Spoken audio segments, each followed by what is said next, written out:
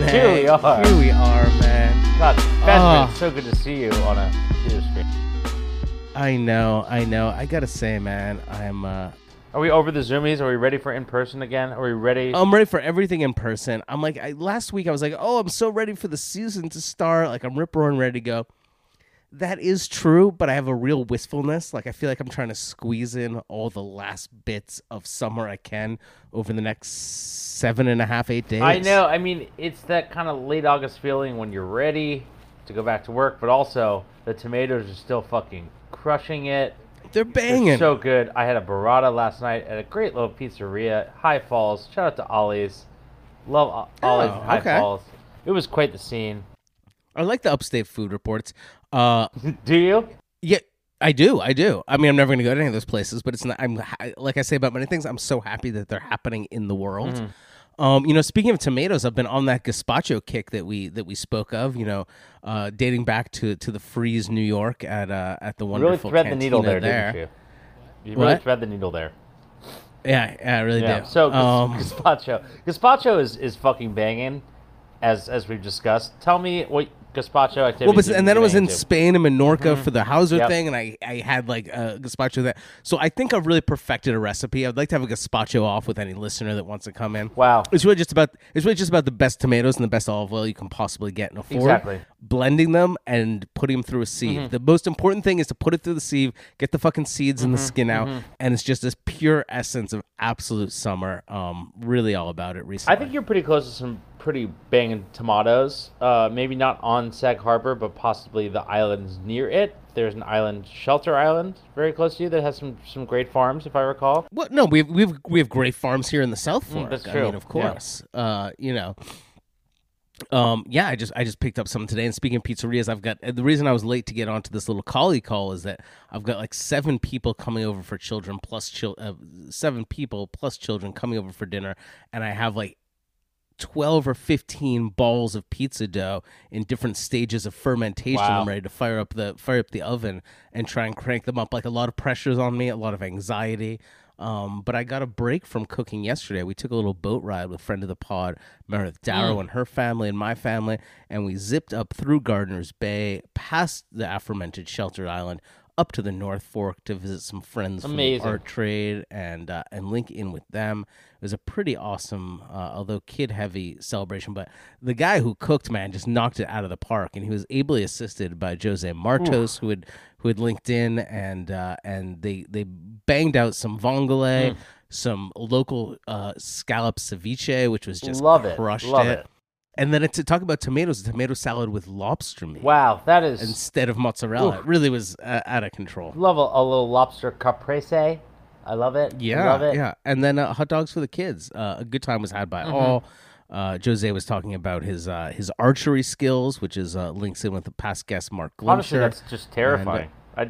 Yeah, and it was a really nice afternoon. Took the boat back. It's awesome open air, like 1940s kind of vessel. Is Jose gonna just shoot me with an arrow the next time I don't go to his opening? I'm not sure if he has enough arrows for all the people that are missing those, but noted. Absolutely love that guy. And he's someone that has like the herring market on lockdown. Super smart and fun guy, and took the boat back, jumped off the boat a few times, threw my kid off the boat for the first time. Great. I'm sure that scarred him a little bit, so we'll be talking about that in therapy in 5 to 10 years. It's okay. They got to know their way around a boat. Yeah, that's kind of what was my feeling. It's just necessary. I feel like you, Benjamin, you know your way around a boat. You know what? I'm a better passenger and mate than I am a captain. Got it. I can't really sail, but I can. If someone points out the line, tells me to pull it in which way, great Love at that. it. Like, I take direction. In fact, this guy who's an artist and art world adjacent, Aubrey Mayer's name came out because a number of years ago, those of us who had been hanging out in the North Fork about a decade I know ago. Aubrey. I think Aubrey is a friend of the pod. Yeah, I think he's a friend of the pod. Great photographer. He's done a lot of studio photographs of people like Jonas Wood. And about 10 years ago, he was teaching. He was running the sailing camp at the Orient Yacht Club. And every Wednesday, he would take a bunch of us out. And he was like he'd been basically kicked off the Olympic sailing team, was the story I got for behavioral issues. But he was a great sailor who takes out. We'd race all these big boats. We'd be crushing some beers, maybe some flammables, and just have a good old time. But I just heard that he now is a high school sailing coach and just won the national championships like 2 years in a row. So sick. Shout out Aubrey. Keep on winning. Shout out to Alvin Keep Kamara. on winning. What else? What are you up to, Nate Freeman? It looks like you're in New York City. I don't hear any babies or any puppies. Briefly touching down on the island of Manhattan, just to link and build. I need to get back in work mode very, very gradually. So just a few hours here. Well, yeah, fresh on the success of Amsterdam. the article we mentioned last week. You want to build on that. When are you back to? I don't want to. No pressure. I think you should take all the time you need. I think paternity leaves are underutilized in America, as are maternity leaves, since we don't give them to anyone. But when are you planning? What month are you planning to reintroduce your weekly or somewhat weekly column to the Vanity Fair website? It's going to be back in late September. I'm going to ease my way off paternity leave into the workforce after Labor Day because there's just so much going on. But you can't not. I mean, I think physically it would be hard to keep you repressed. Yeah, I know. But at the same time, it's going to be a gradual thing. So no column until later in September. But it shall be back. And I meant to lead off with this. We're going to keep this intro pretty brief, even though we've been blathering on, because I sat down earlier in the week with gallerist David Kordansky and one of his gallery artists, Joel Messler, who had been a past guest, and we have an amazing conversation coming up, like a 40-minute conversation about the origins and a really brief but important 2-year history of Chinatown in Los Angeles and the genesis of a lot of artist careers and galleries that grew out of that very fertile soil. Yep. And they have some stories, a great raconteuring, but really a great linking, and they have an interesting relationship because they were friendly friends on and off. Joel was Dave's landlord, actually, in Dave's first gallery space. And now, 15, almost 20 years later, actually, Dave is representing him and some really interesting insight into Joel's work that I think people will be interested to hear ahead of Joel's. He's got a big show coming up. He's got a bunch of paintings that'll be at Frieze Seoul, and then has a big show coming up at a museum in China, which name escapes me. Oh, yeah. Museum in quotations. So stay tuned for really just a conversation with the two of the greatest. They're the nucleus. So what else? What else is going on? I mean, the big news that was blowing up my text messages is the announcement of Paul Allen's art collection, the dearly departed Paul Allen's art collection, going up on the block, all in one go. It seems like at the Christie's auction house. What do we know about this? 150 works are coming up in November. The estimate for the estate is $1 billion. Dr. I'm sorry, that's a billion with a B? That is correct. $1 billion with a B, making it the largest estate ever auctioned. There are some, really incredible stuff in there. It spans 500 years, I think from Botticelli to Hockney. Paul Allen, I briefly dove into some interviews when this news broke. He was a real patron of the arts with a voracious appetite. He just loved art so much, very, very, earnestly. He started the Seattle Art Fair in order to bring, art to the city of grunge. Yeah, and he's an art fan, but he's also a material culture fan. Because didn't he also start what started out as the Experience Music Project, and then later became the Pop Culture Museum or something like that up in the Pacific Northwest? Yeah, I think that once he left Microsoft because of his lymphoma diagnosis, I think it was Hodgkin's lymphoma. He just devoted himself to other passions. He owned a bunch of sports teams and, was very involved in culture. Yeah, a very cool collection, definitely a trophy collection. He wasn't someone that was afraid of trading art either. True. He definitely bought and sold some things for nice profits during his lifetime. And it's cool that it is a collection that does, as you said, span 500 years. It's got old masters up through the late 20th century. I'm not sure if there's any 21st century stuff in it. It's definitely something of a trophy hunter, which I'm a fan of. I love it. Yep, he spent $80 million on a Monet a few years ago, so he was pretty active, up until the end. Yeah, but I read the two direct articles, both in the Journal and the Times. I'm not sure if there was an art newspaper or report. I didn't see it. Really light on the details. So it seems like it was basically a reprinting of the press release from Christie's, in that it didn't mention if these will be a full standalone sale and they'll get rid of all of it in the month of November. That's a lot of material to flood the market. It does seem like they'll be standalone, but I'm sure there are some minor things that might not fit into that. I'm not sure if they'll do a day evening session, but in any case, a lot of unanswered questions in terms of the strategy there.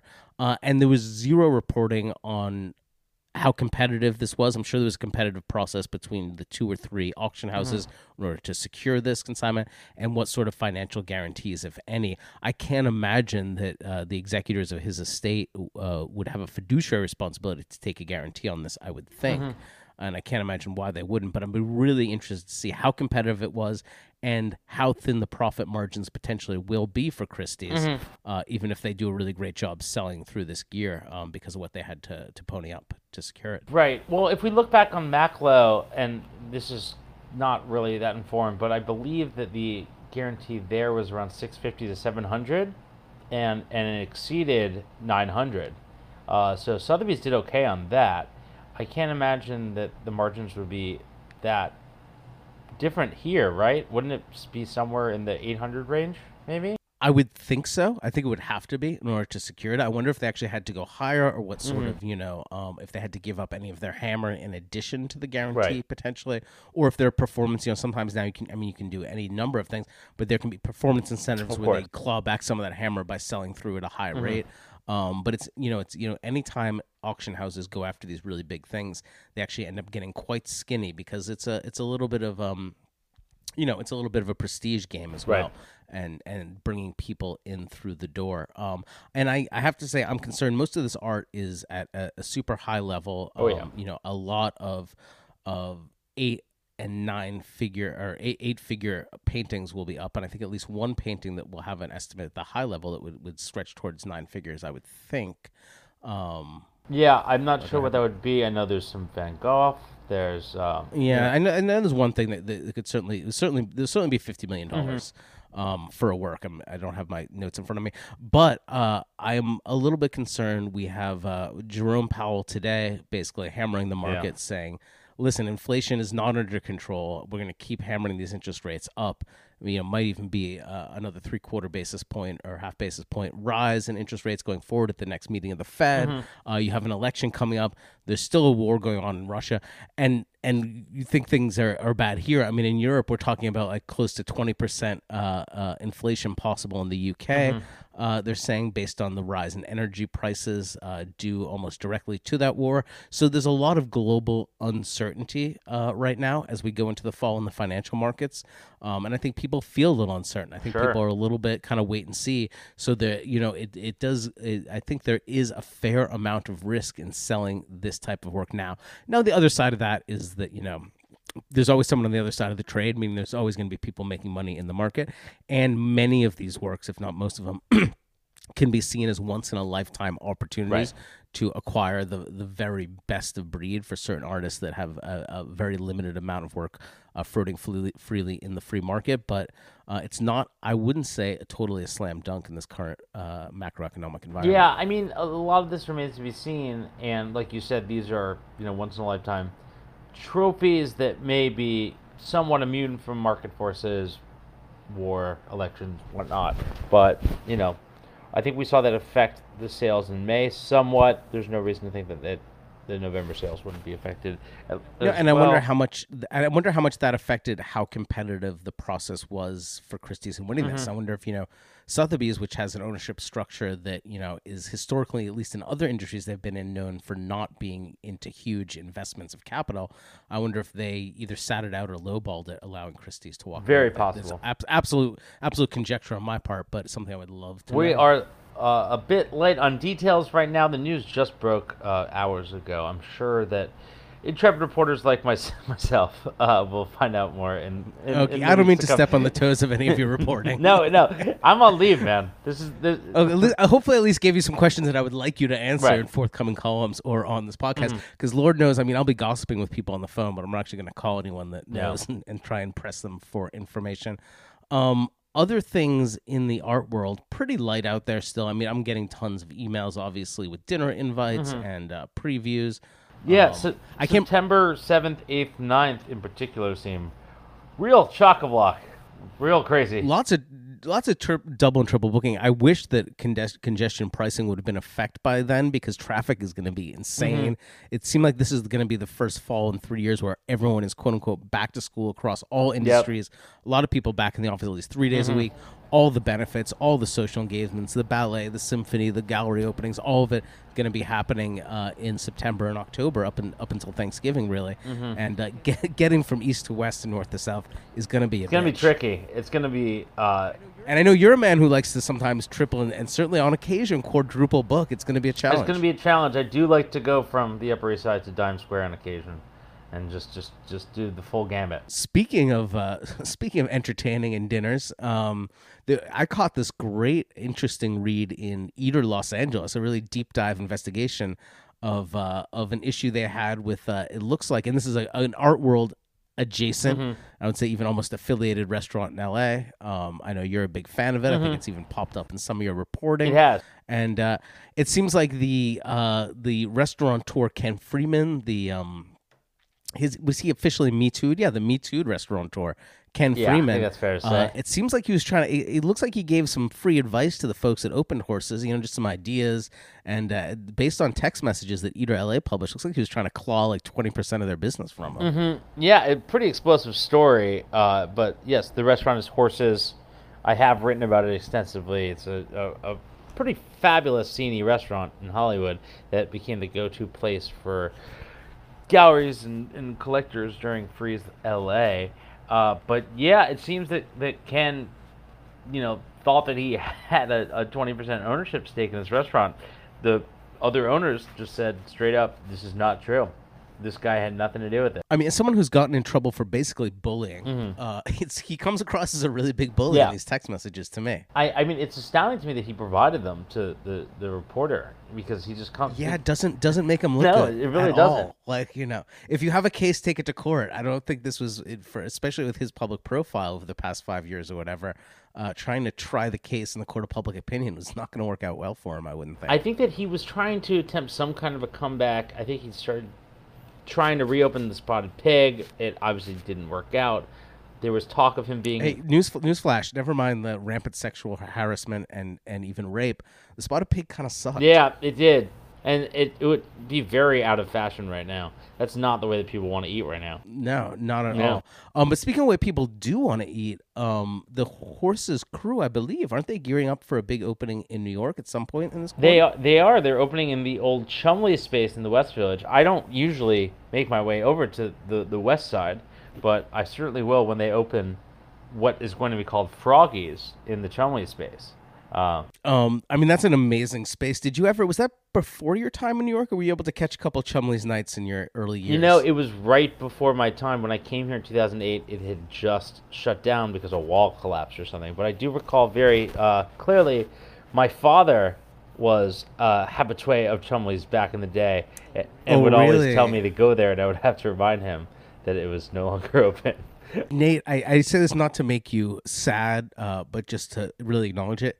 You would have loved Chumley's. I know. No, I've been told. But that's why I'm holding on to the hope that maybe my dear friends Liz and Will at Horses can bring back some of that magic with Froggy's. I think maybe we should get them on the pod in association with the opening of Froggy's. I think that would be a great idea. I would love to chat with those guys. They're real brilliant food guys. And briefly, before we get to Mr. Kordansky and Mr. Messler, the hippest publicist in Manhattan, the doyen of Lucien, among other establishments, Montana's own Caitlin Phillips has quite a profile coming up in the Sunday's Times. I believe in the style section. I'd be very surprised if anyone listening to this podcast has not read it yet. It was... Yeah, in fact, just turn it off right now, because you stop listening. You have no business. But yeah, quite the entertaining read. Everything you could want out of a profile of Caitlin, I think. I meant to have it up as we talked about it, but perhaps Ben Smith, I'm not sure what he's best at, but perhaps it's giving quotes, and his quote was absolutely incredible. What a dream. Who wouldn't want to be compared to Ariana Huffington, Al Sharpton, and Donald Trump? Yeah, we'll leave it there. Everyone should read it. I don't have much to add. The article does what it does pretty well. And that's it. Did you have anything else that we forgot? Let's get to Dave and Joel. Yeah, hold on. It's a long one, but they have some amazing stories, and they're both pretty amusing. So I think you'll like it. Check it out. Coming up right after this. Welcome back to Nota Bene. I'm very pleased and honored to be joined by two very good friends and remarkable people within this world of art. gallerist David Kordansky and artist Joel Messler. Joel not only shows in Dave's gallery, but they have a long-standing history dating back to the early days of Chongqing and the Chinatown, Los Angeles art scene. So I thought we'd get together, and I really want to hear a bit about that early history that was so important to the rise and kind of the post-Paul McCarthy generation of artists in Los Angeles that have risen and kind of taken over and become so important in the global art world over the past 10 to 15 years. So welcome, Joel. Welcome, Dave. What's going on, guys? Thanks, Ben. Thanks for having us, Ben. Beautiful day, by the way. Beautiful. So you were saying, Joel, that sort of that middle moment in Chinatown when G&K opened. Remember, that was the first name of the gallery I opened with Ivan. Right? I was in graduate school. I was at CalArts getting my MFA. You had just graduated, right? Yeah. And you were doing a performance at Acme Gallery. Yeah. Where there was a guitarist. Heavy I metal vividly guitarist. remember this performance. And you invited me to this performance. Around what year is this? Like 02, 03? 2001 or 2? What year did you graduate? So I graduated from CalArts in 02, opened the gallery October 23rd, 2003. 2003. Yeah, so immediately after graduate school.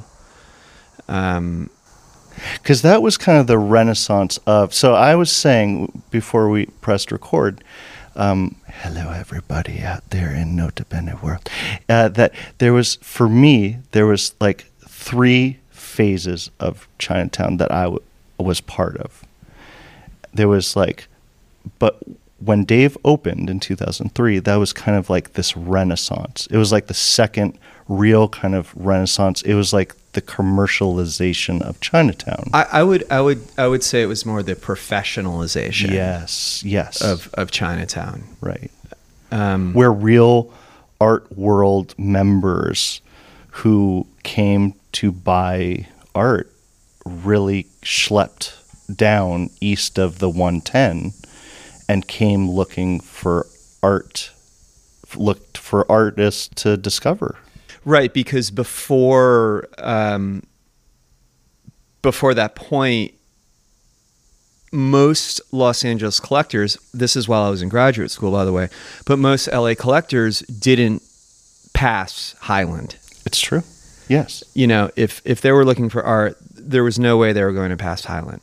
And I mean, I remember like pre your gallery in the days of when it was just Black Dragon Society and China Art Objects, Giovanni Intra used to go to LACMA, all the way to LACMA, to sell his artists like John Polipchak drawings, and he would take them in his backpack and he would stand in line at LACMA to go see the shows. And that's where he would expose a lot of his artists, because it's true, people wouldn't go east of Highland. So it really wasn't until the birth of like galleries like you and Javier and Dan Hoog and all this new wave of galleries, like there was talk of Tim and Jeff from Blum Poe moving in, that this new wave of professionalism that came to Chinatown, that people really started to come to Chinatown for the first time. So you were in graduate school as an artist, practicing primarily in performance art, right? I was a sculptor in doing performance simultaneously, and I worked in a collaborative with another student at CalArts, and we were curating the summer of 2002, the summer after I graduated. We were curating exhibitions, and I was sort of. I loved being a kind of orator and spokesperson for the artists that we were showing in these exhibitions, and sort of had the idea that I would open a gallery. And was that really that innocent? I wanted to...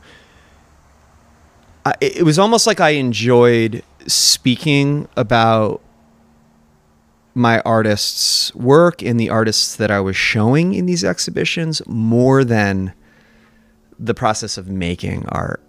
And, you know, that's a very kind of like post-studio CalArts kind of notion in a way. Like, well, why make when we can just conjure ideas and talk? I mean, the crit as the end all be all, right? Yeah, being able to talk about and question things. Yeah, which starts with Baldessari, and you know, and then of course, you know, Michael Asher. Sort of, it's the post studio crit class that was on Fridays at CalArts. It was, you know, sometimes anywhere from 2 hours to 11 hours. Hyper rigorous, and it was one of those classes where kids would leave crying or questioning, you know, having these kind of existential crises, questioning whether or not they were artists, whether or not they wanted to be artists, or if perhaps being a dentist was a better option. You know, this was the kind of experience that I had, and you know, for me, the thing that I never really could wrap my head around was this idea of paying all of this money to go to this storied institution where they're basically asking you to ask yourself if you even wanted to be a producer of things, if you even wanted to be, to borrow a term from the young British artists, you know, a cultural producer.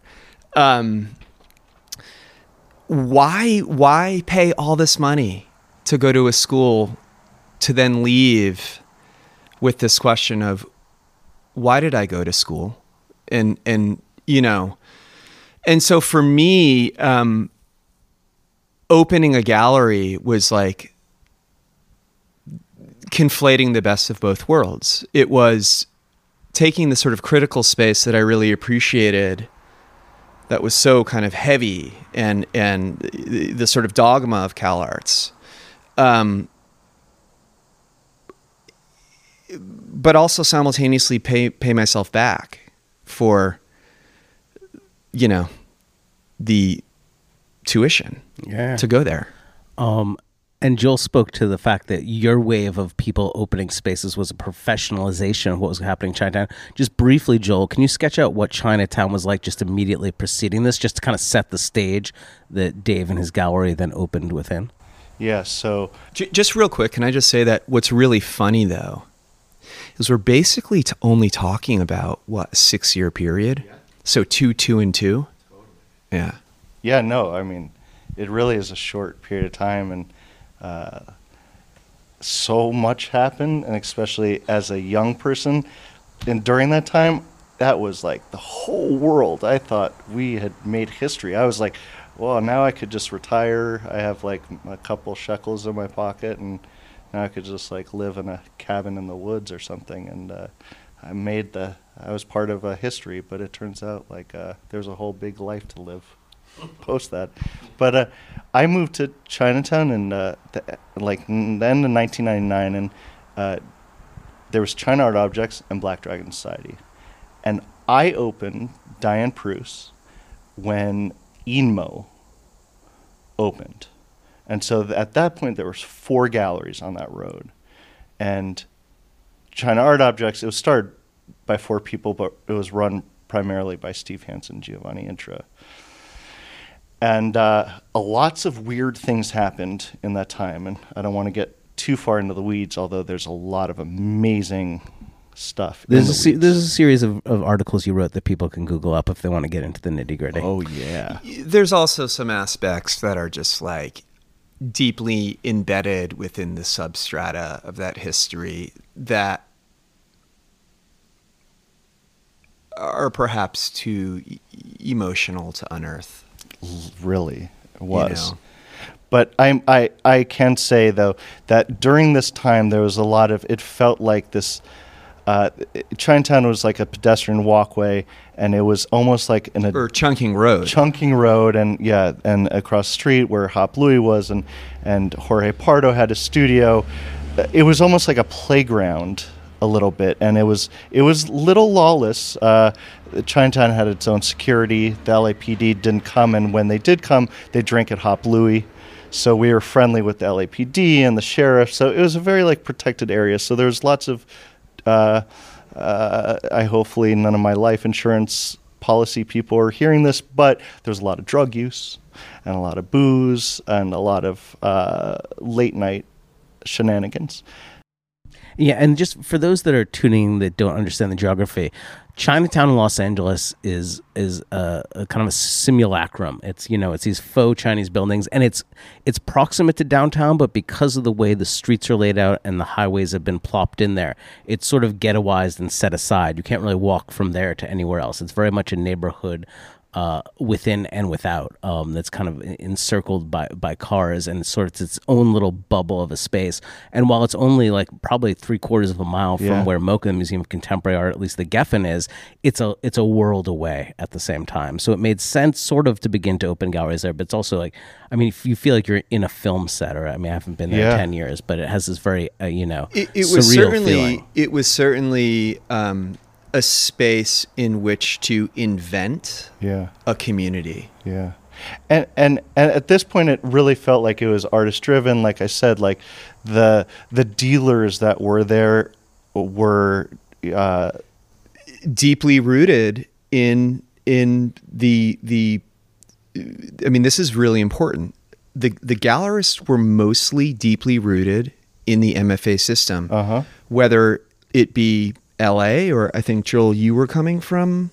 I came from San Francisco, but like Black Dragon Society was started by Roger Herman, who was were teaching at UCLA, and Steve Hansen was at Art Center, and Pei White and Jorge Pardo, who was very connected with that gallery, very Art Center. So it was very. Well, I mean, not to get on a tangent, but I think when people talk about the rise of Los Angeles as an art center, they often talk about space and the ability for artists to have space. But I think it's really about those graduate programs that were so much in the DNA of people coming out of them who stuck around and not 110%. It starts, in a way like arguably from my perspective, the formative period of LA art as we know it today starts in the early 1990s with, MoCA and exhibitions like Helter Skelter. But there's a history that's not really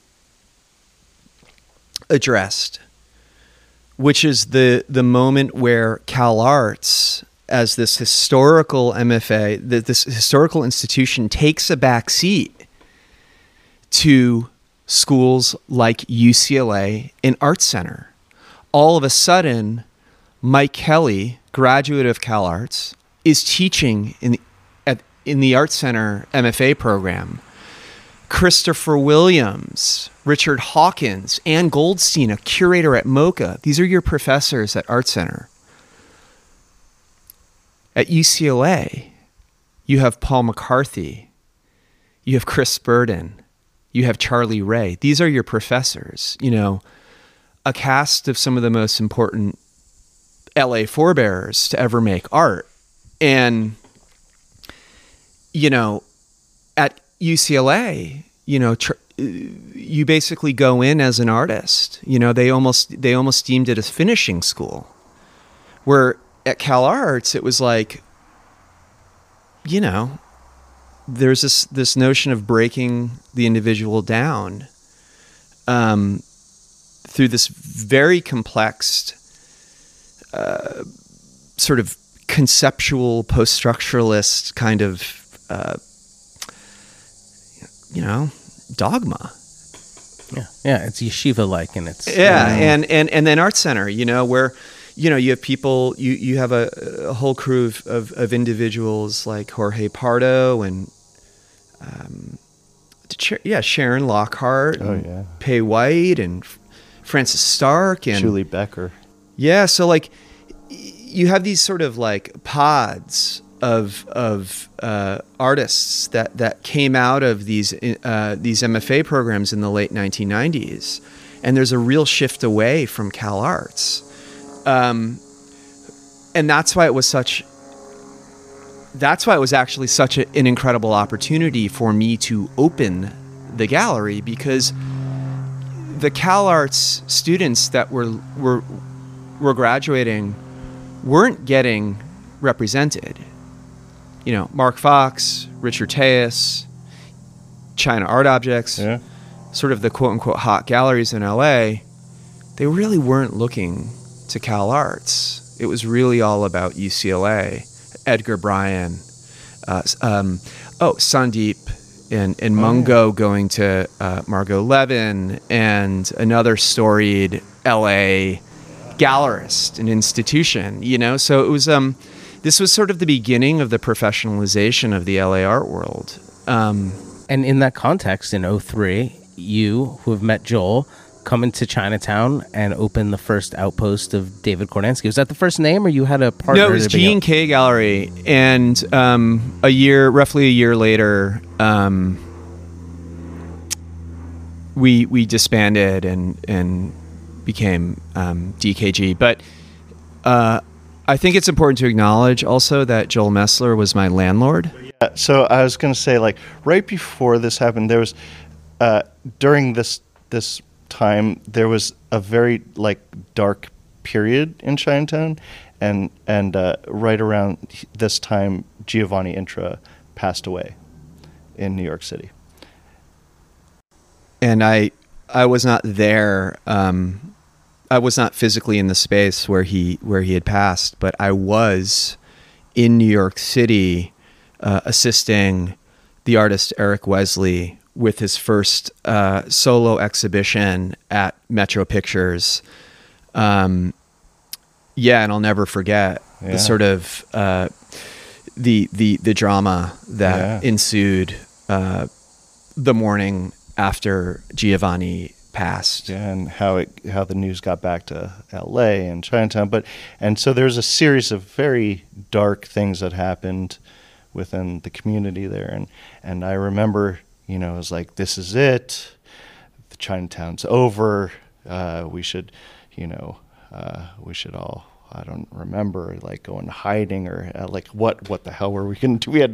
We had nowhere else to go, or nowhere else to be, or nothing else to do, really. But at this point, us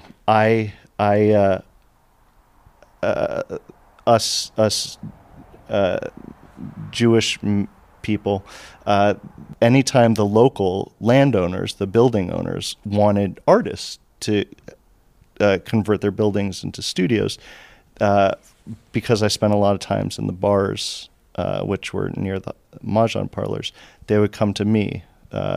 Maybe they thought I was like the spearheaded round eye, and to do these buildings. And so this one building, it was a building too large for me to do on my own. And so I called up a friend of mine who I recently got together with, who I knew wanted to open a gallery, Daniel Hoog.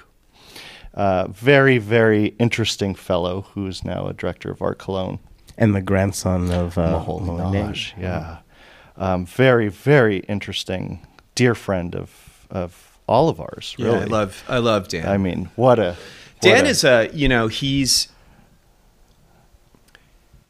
very kind of gregarious presence, but also like ultra sensitive. And you know, looking back on my relationship with Dan, I have to say, like, there's a part of me that feels incredibly indebted to him. And me, I am very grateful to him. Yeah, like what he taught me, and also just you know, I look back on those days, and I literally can visualize him up on a ladder, building my first gallery, and you know, there was a lot of youthful drama and, you know, silly, you know, competition, I think. Dave and Dan egged each other on quite a bit.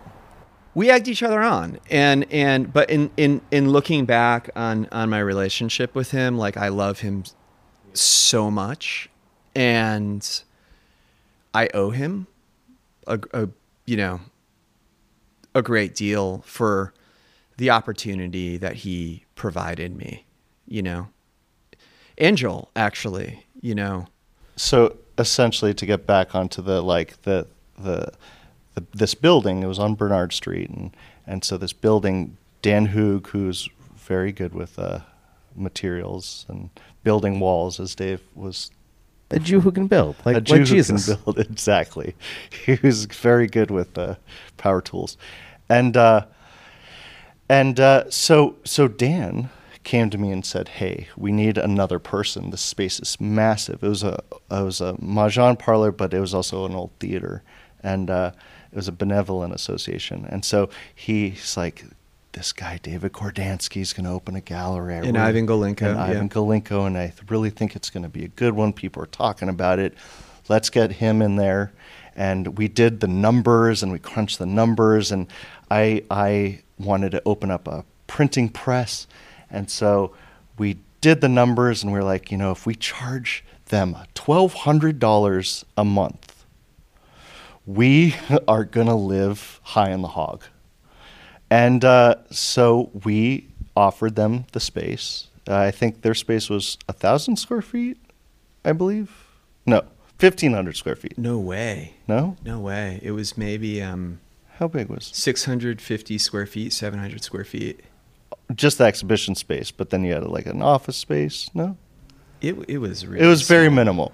But for us, $1,200, we're paying our rent. We're getting a little extra space. So we built the space. Dave and Ivan moved in, made a little shower for myself. And this is where Dave and I... Because you're living in this gallery this is where space, right? Dave was unaware of my secret plans. And where Dave and I started to have problems, but I decided I was going to live in this building rent-free and not really tell Dave my plans. So I lived in the kitchen kitchen part of it, and I would shower across the common area. And I tried to do it early enough before Dave would come into work. However, I just want to chime in here. I think there was the intention to shower early. Yes. And then there was the reality of the fact that some of us were staying up until 4 a.m. Right. There was lots partying. So Yes. the idea of getting Lots of out of cocaine. bed pre 10 a.m. Good cocaine, too. was near impossible. And so, long story short, we were paying $1,200 a month. I was the guy who was painting his walls every week. Mm-hmm, mm-hmm. Yeah. Puttying the space was seamless. It was beautiful. I took such good care of it. And clients were, all of a sudden coming to the gallery. And I will never forget, as long as I live, the first time I met Don and Mira Rubel. Mm-hmm. They're in the space, and lo and behold, I see a shadowy figure down the hallway who is in a bathrobe. Thank God for small miracles. Yeah. And Flip-flops. I looked into the darkness and saw Joel, and he was getting ready to take a shower. I think it was like 2:00 in the afternoon. Yeah. Uh-huh. And I felt deep shame and resentment for being in this situation.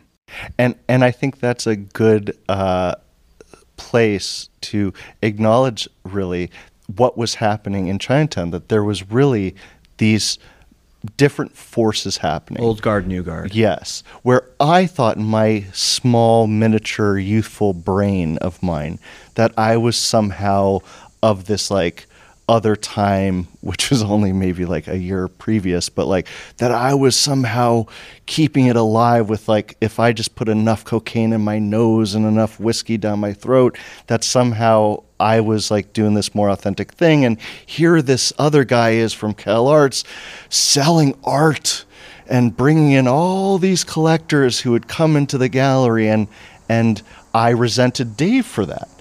And so there was this like strange battle, and then poor Dan Hoog, who was somewhere in the middle. He liked his cigarettes and he liked his whiskey, but he also took his art dealing very seriously, and he worked with artists in a very serious manner.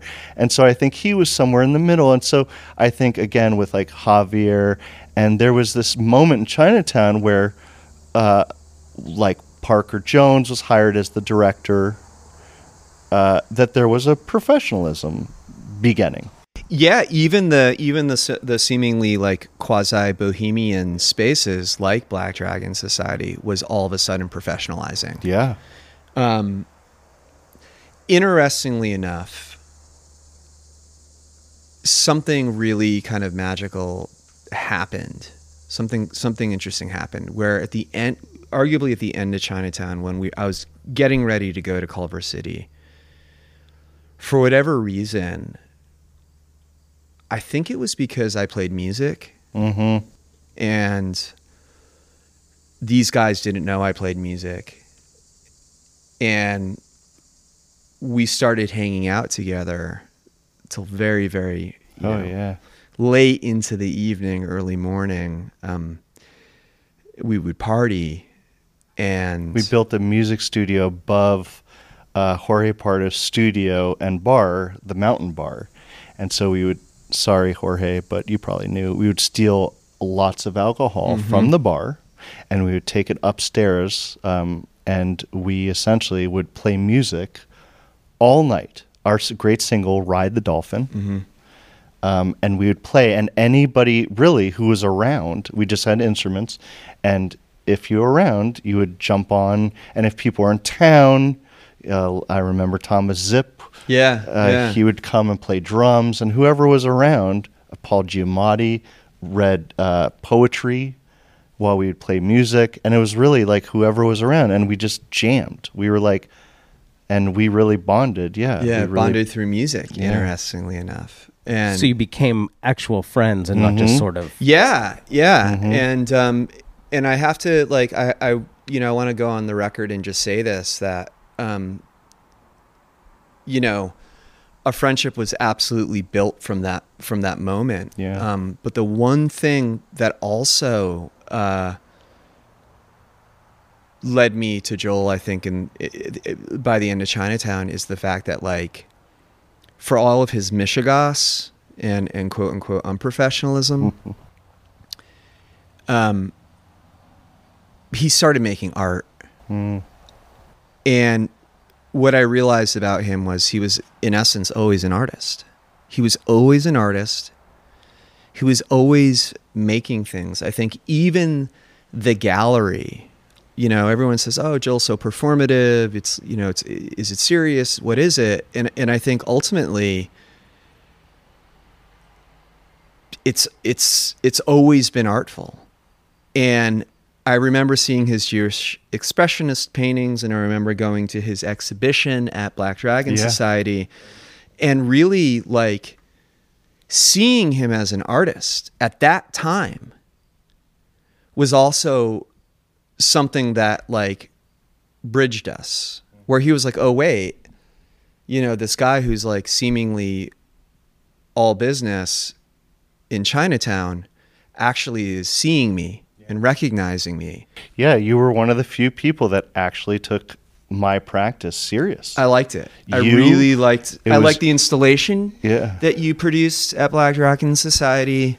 You, Bette Midler's husband, and Dean Valentine were the only three people that actually engaged with me. But that must have been very important to you, because it was, you're putting yourself out there. Oh my God. And for Dave to be one of the people who's like, oh, I get this. Now I see you as an artist. This puts the Mishigas into context in a way. Oh yeah. No, it literally like made the whole thing, and it made me say like, I'm actually going to pursue this, because at the time I was like, oh, I'm just doing this, and I called it like, oh, it's my retrospective, and I was like, I'll just do this and I'll be done with it. But I was like, maybe I have a future.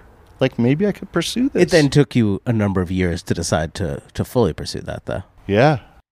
But I think in a way, though, the art world as a whole, right, as a kind of as a kind of umbrella, afforded Joel a space in which to hide out in. Yeah. You know? And so whether he was performing as dealer or... Such an interesting way to think of it. And I never thought of it like that, but I was kind of like, I was staying in it, but yet hiding out in it and like loving it and getting to know the people in it. You were incubating. I was incubating. Whoa. Yeah. It gave you space and time. I mean, you didn't, Because I didn't really have anything to talk about before or much to say except like, oh, look at me. I'm a crazy drunk guy that's like, but I needed time to like, I needed time. I needed space. Yeah, for myself. and the other factor is like the performative, I think, has always been so embedded within your art practice, and this idea that somehow like, well, he was a gallerist and now he's an artist, and this is somehow some joke being played on the art world. It's like, I don't know. Perhaps the joke is somehow all of us who were not realizing the performative aspect of what it means to be a gallerist, and I think like there are no rules. That's why we all, at least that's why I found my way into this space, and you don't have to like it, but to say that somehow it's the end is ridiculous. No, it's just a continuation. Well, I think especially on the East Coast, even within what seemed to be the radical space of the art world, there's a puritanicalism in the fact that you need to do things a certain way, act a certain way, approach things a certain way. And anyone that destabilizes that, I think, calls people's own choices into question, and that makes them feel threatened. And then they need to either lash out or somehow come to grips with that. Whereas on the West Coast, I mean, if I'm thinking of just, like the two most obvious examples, people like Mike Kelly and Paul McCartney, I mean, where fact and fiction, where real life and fantasy are and exist, is always a very permeable and movable line. And I think, I mean, not to shine you off too much, but like your practice and all of that was kind of insular, almost jokes, kind of is part and parcel with that approach to art and life together. Absolutely. Which you don't see which I think is a very West Coast phenomenon. I was just about to say, the thing that I don't even think you realize is I would make the argument that Joel's practice is so steeped within that history of LA art, LA art making. And it's so much about place. Let me kind of just like present something to you here. Like, why are so many LA artists fascinated with site, fascinated with location, fascinated with the set, fascinated with space?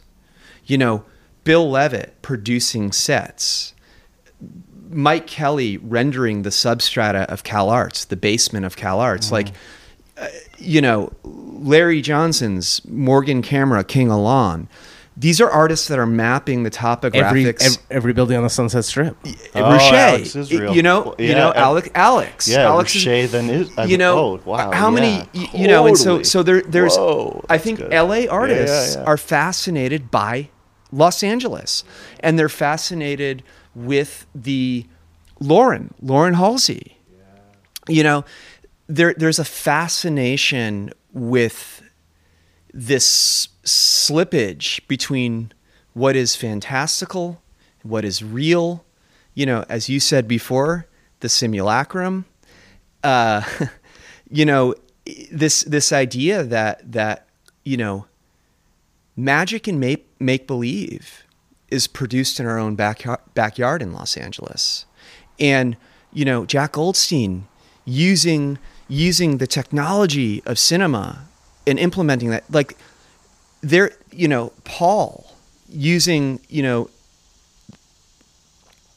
Hollywood effects to render his sculptures. I mean, there's a real engagement with cultural production in LA by LA artists. And I think that in a sense, Joel and the fact that it all kind of weirdly starts with the Beverly Hills Hotel as this kind of site for this trauma that took place in his life, serious trauma, is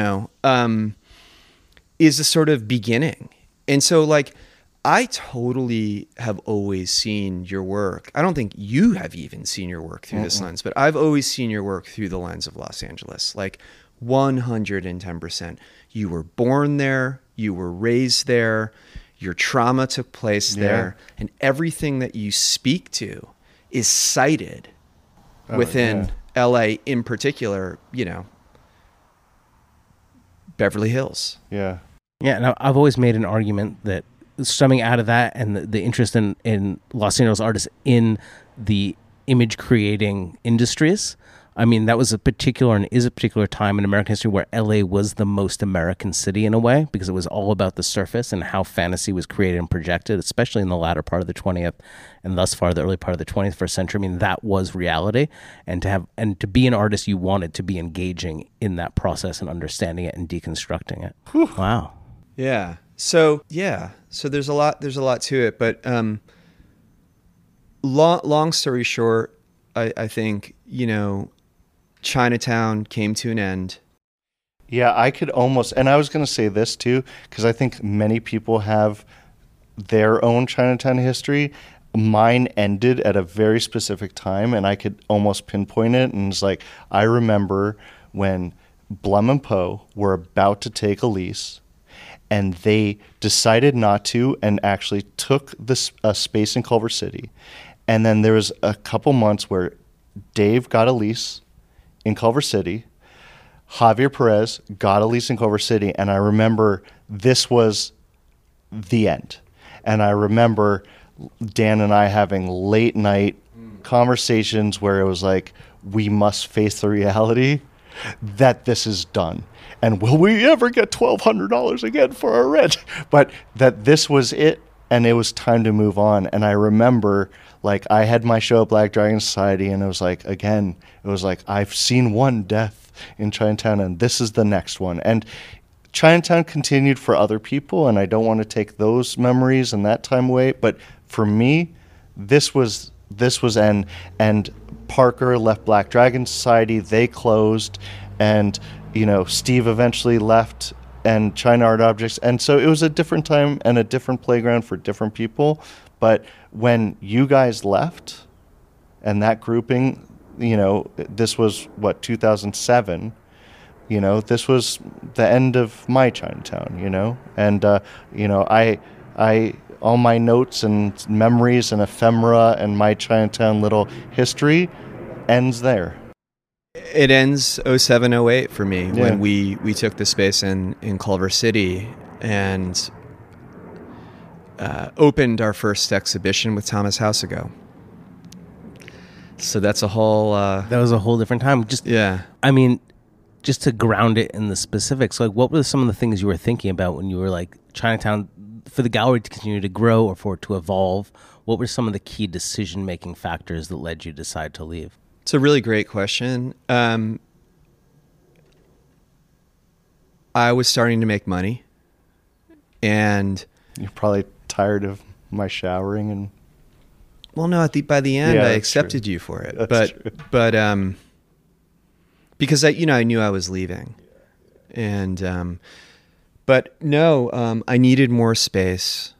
I needed more exhibition space. I was showing more sculpture.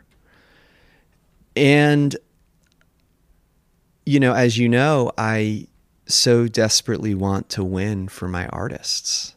And that meant, sticking my neck out and taking a risk on going from paying $1,200 a month to $12,000 a month.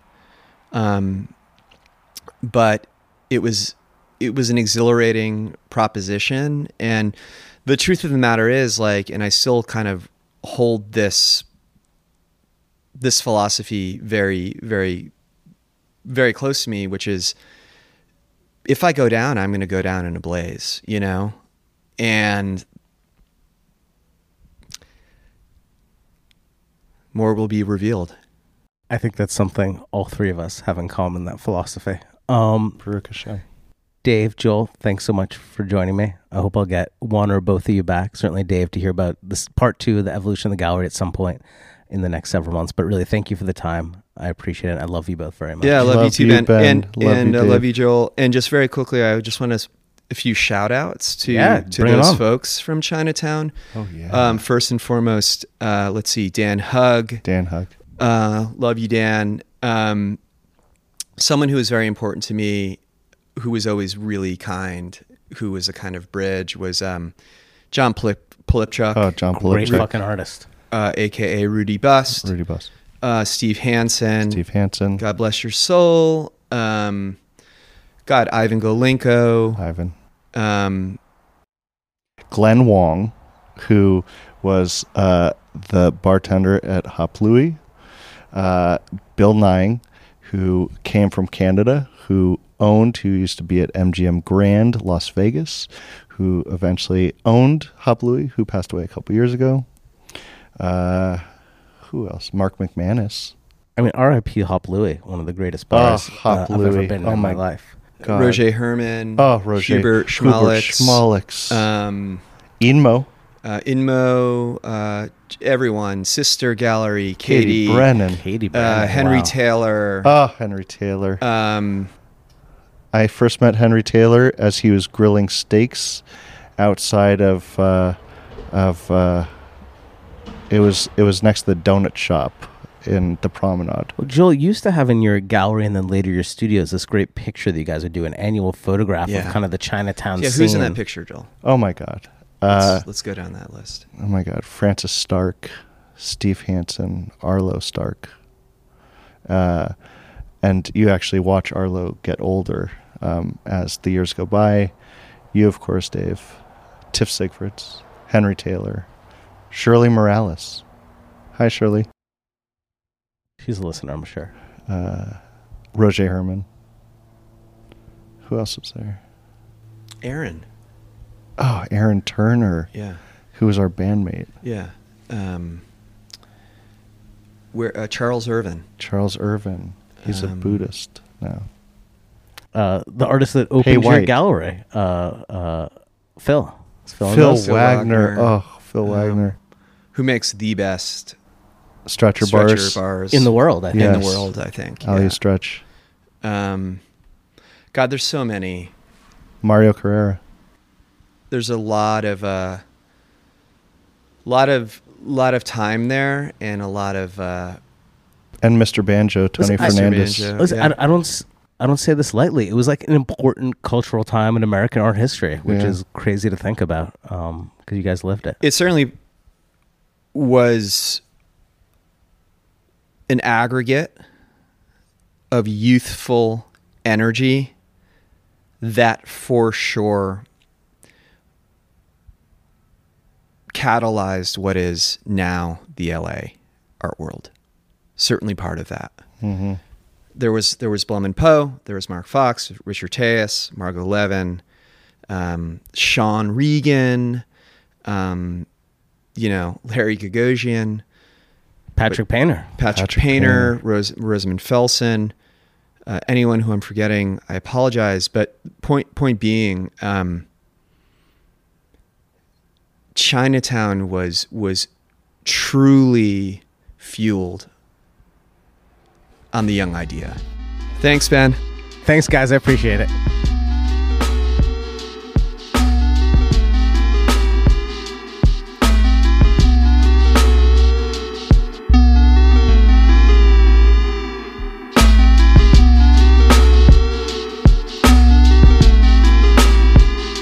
No te out.